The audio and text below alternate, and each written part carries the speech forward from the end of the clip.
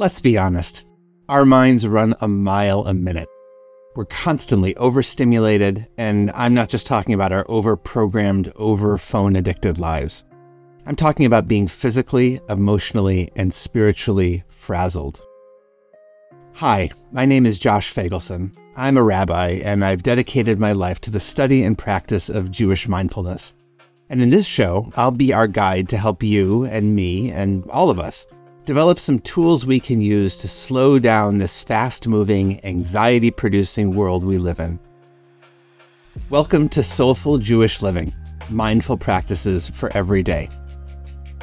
Because we're all busy, each episode of Soulful Jewish Living will be short, just a few minutes.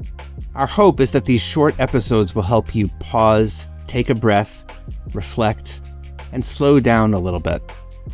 And if we're doing it right, you'll walk away with some simple practices to help you develop a little more awareness, a little greater calm, and maybe a little deeper connection to the amazing tradition we call Jewish life.